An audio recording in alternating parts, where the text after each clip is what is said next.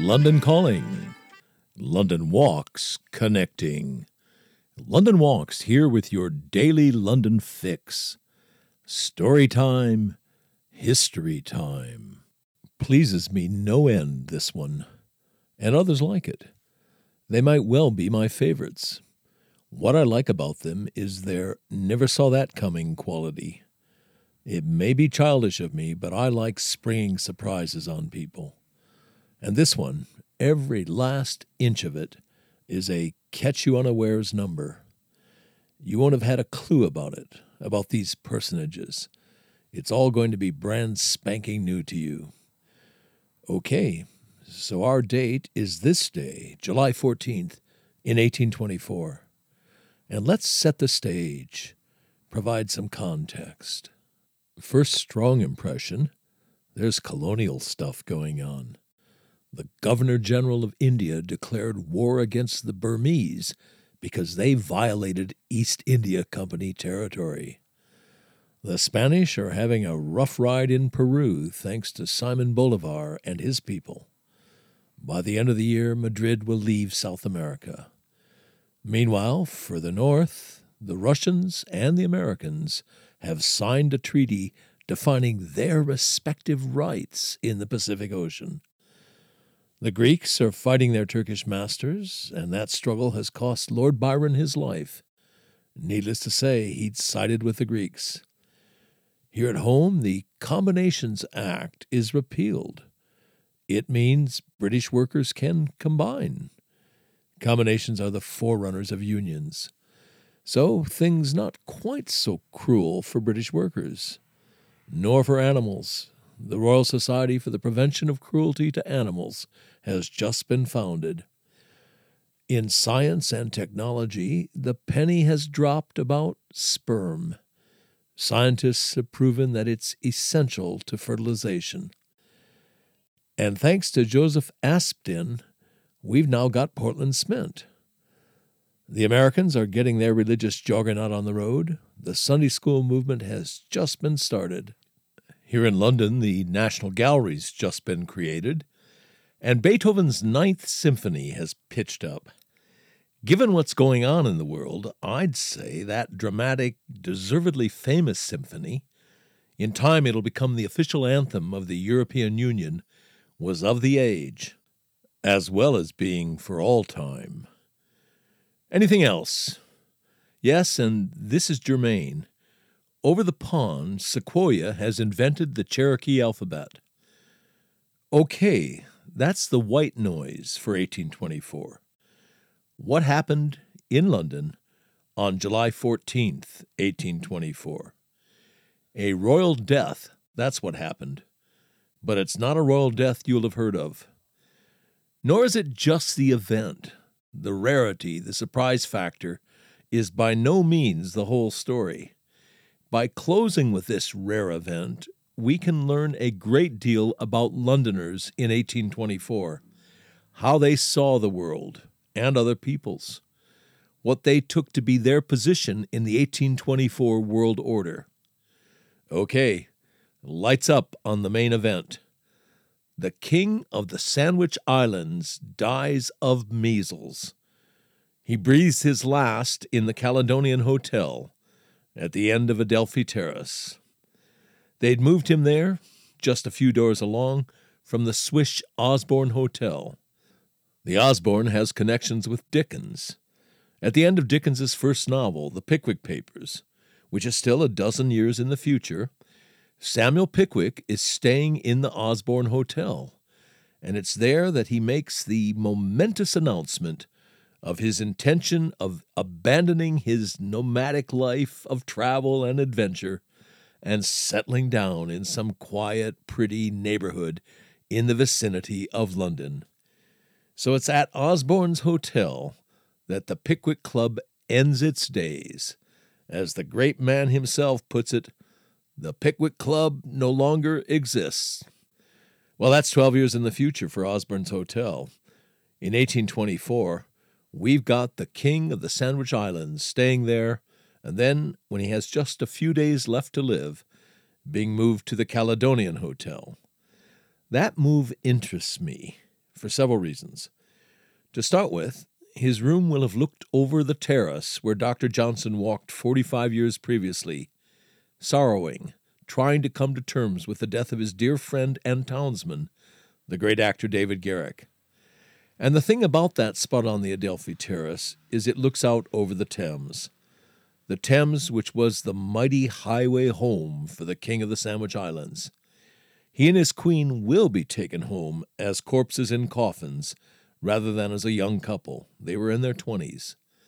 That hotel on the Adelphi Terrace was as close as the king could get in London to his native land.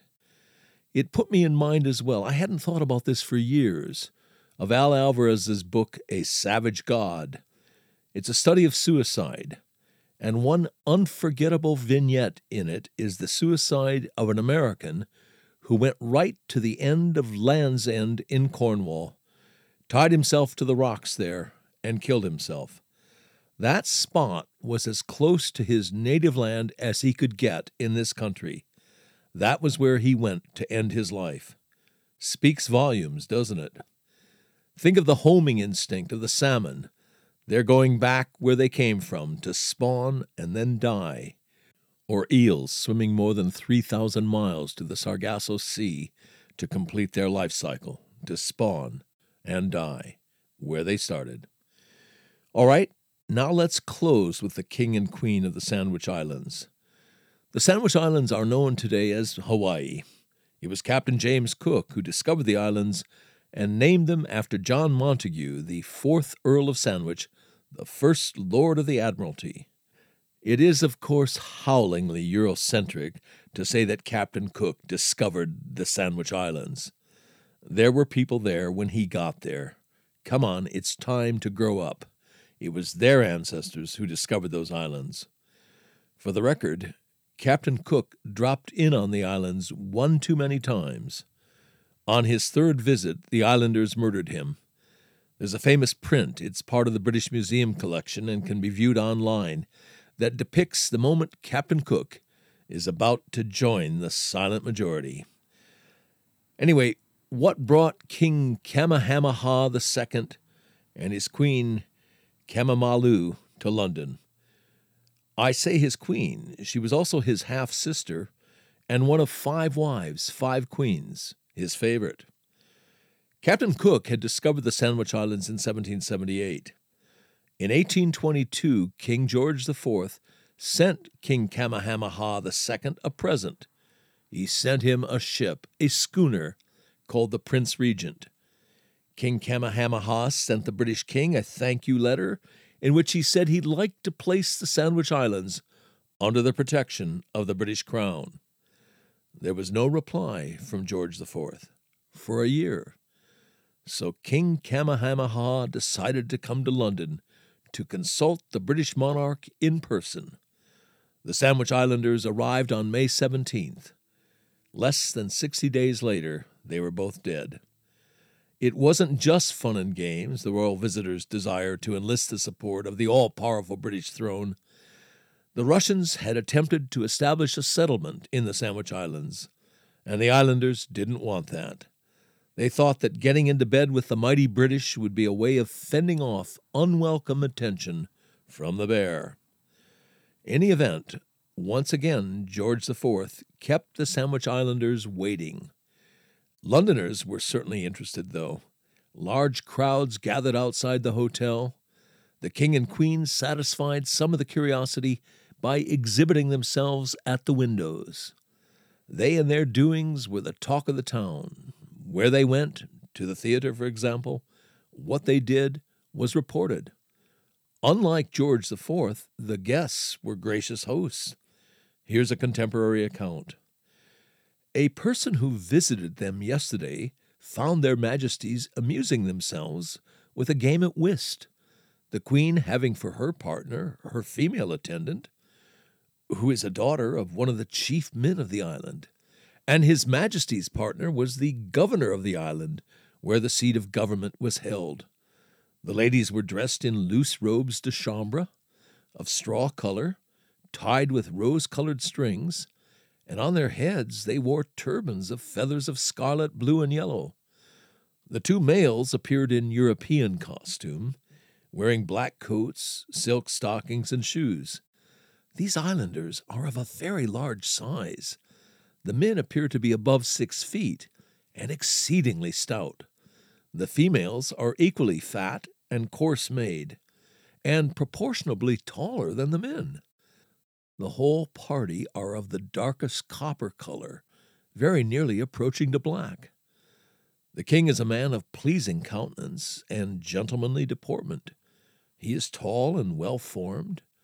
The queen is a large woman, and appears fond of dress, which she changes 3 or 4 times a day.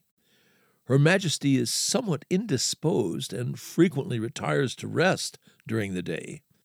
She and her sister smoke their cigars with as much vigor as some of our modern dandies, and constantly amuse themselves in playing cards.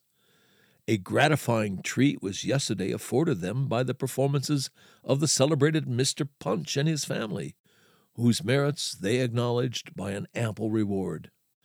It's wonderfully condescending. And indeed, parts of the British press got into full-on sneering mode. This piece, for example. It appeared in the newspaper called John Bull. The contents of the paper lived up to its title. Here's the piece. The Courier last week published a paragraph explaining that the King of the Sandwich Islands has got 5 brigs in his navy instead of 5 canoes, and told us, moreover, that his territories exceed in size all our West Indian colonies, that they are civilized, accomplished, etc., etc. What the object of all this puffing may be, we really are at a loss to understand. But the effect produced by the quackery of treating these people as European monarchs are treated may be perceived by an extract from some evening paper which is copied into Saturday's Chronicle. With respect to the man being a king at all, we deny the fact there is no king of the Sandwich Islands. It is a matter of history and matter of fact that the islands are not united under one sovereign. This person is therefore a chief, to whom we should afford the rights of hospitality, but to whom we should not show a respect and deference which are not due to him, and which applied to such a person become absurd and ridiculous. Oh my God. Anyway, the king and queen never got their audience with George IV. They both got measles. The queen died on July 8th. She was 22. Someone who was there wrote, "All the talent of the English doctors was of no avail with a constitution that belonged to another hemisphere. The king is prostrate with grief, because his 4 other wives are not with him, and in the whole of Europe he cannot find a substitute for a Sandwich woman. This one, the smallest of the 5, was taller and stronger than the most enormous man. In that country they choose them by weight and size." 6 days later, today, July 14th, King Kamehameha was dead. His last words were, "Farewell to you all. I am dead. I am happy." His remains were embalmed and coffined. He lay in state in a room in the hotel. Then, prior to their final journey, their journey home, they sojourned for a few days in the crypt at St. Martin-in-the-Fields. As for George IV, he graciously agreed to meet the surviving members of the party before they sailed for home. Needless to say, the palace spun the story. It put out the line, "As there had been no opportunity for granting the king and queen the personal interview, which was the chief object of their visit to Britain, and which he desired as a proof of courtesy to stranger sovereigns who, entered so lately within the pale of civilization, had come so far to throw themselves at his feet and to acknowledge his superiority. Besides, the commercial interests of England in the Pacific are likely to be greatly injured in case the Sandwich Islands should fall into the hands of the Russians or Americans. And it was of some importance to grant the protection the king had come to seek, for our own sake as well as for his. I'm speechless. That was not all that long ago, 8 generations back. Attitudes like that, that's an important part of the legacy of the historical baggage a lot of Britons are hauling around. It's a ball and chain. A ball and chain they're going to have to find the key to and get free of. It hasn't been easy thus far. It's not going to be easy going forward. July 14th in London history, it packs a punch. As for a Today in London recommendation, again, this one's a no-brainer. Well, sort of a no-brainer. Get thee to the British Museum's online resources. 3 years ago, the BM laid on a special exhibition called Reimagining Captain Cook, Pacific Perspective. A lot of the objects in that exhibition can still be viewed online. Have a browse. You won't go wrong. You've been listening to the Today in London History podcast, emanating from www.walks.com, home of London Walks, London's signature walking tour company, London's local, time-honored, fiercely independent, family-owned, just the right size walking tour company. And as long as we're at it, London's multi-award-winning walking tour company, indeed, London's only award-winning walking tour company. And here's the secret. London Walks is essentially run as a guides cooperative. That is the key to everything. It's the reason we're able to attract and keep the best guides in London. You can get schlubbers to do this for £20 a walk, but you cannot get world-class guides, let alone accomplished professionals. It's not rocket science. You get what you pay for, and just as surely, you also get what you don't pay for. Back in 1968, when we got started, we quickly came to a fork in the road. We had to answer a searching question. Do we want to make the most money, or do we want to be the best walking tour company in the world?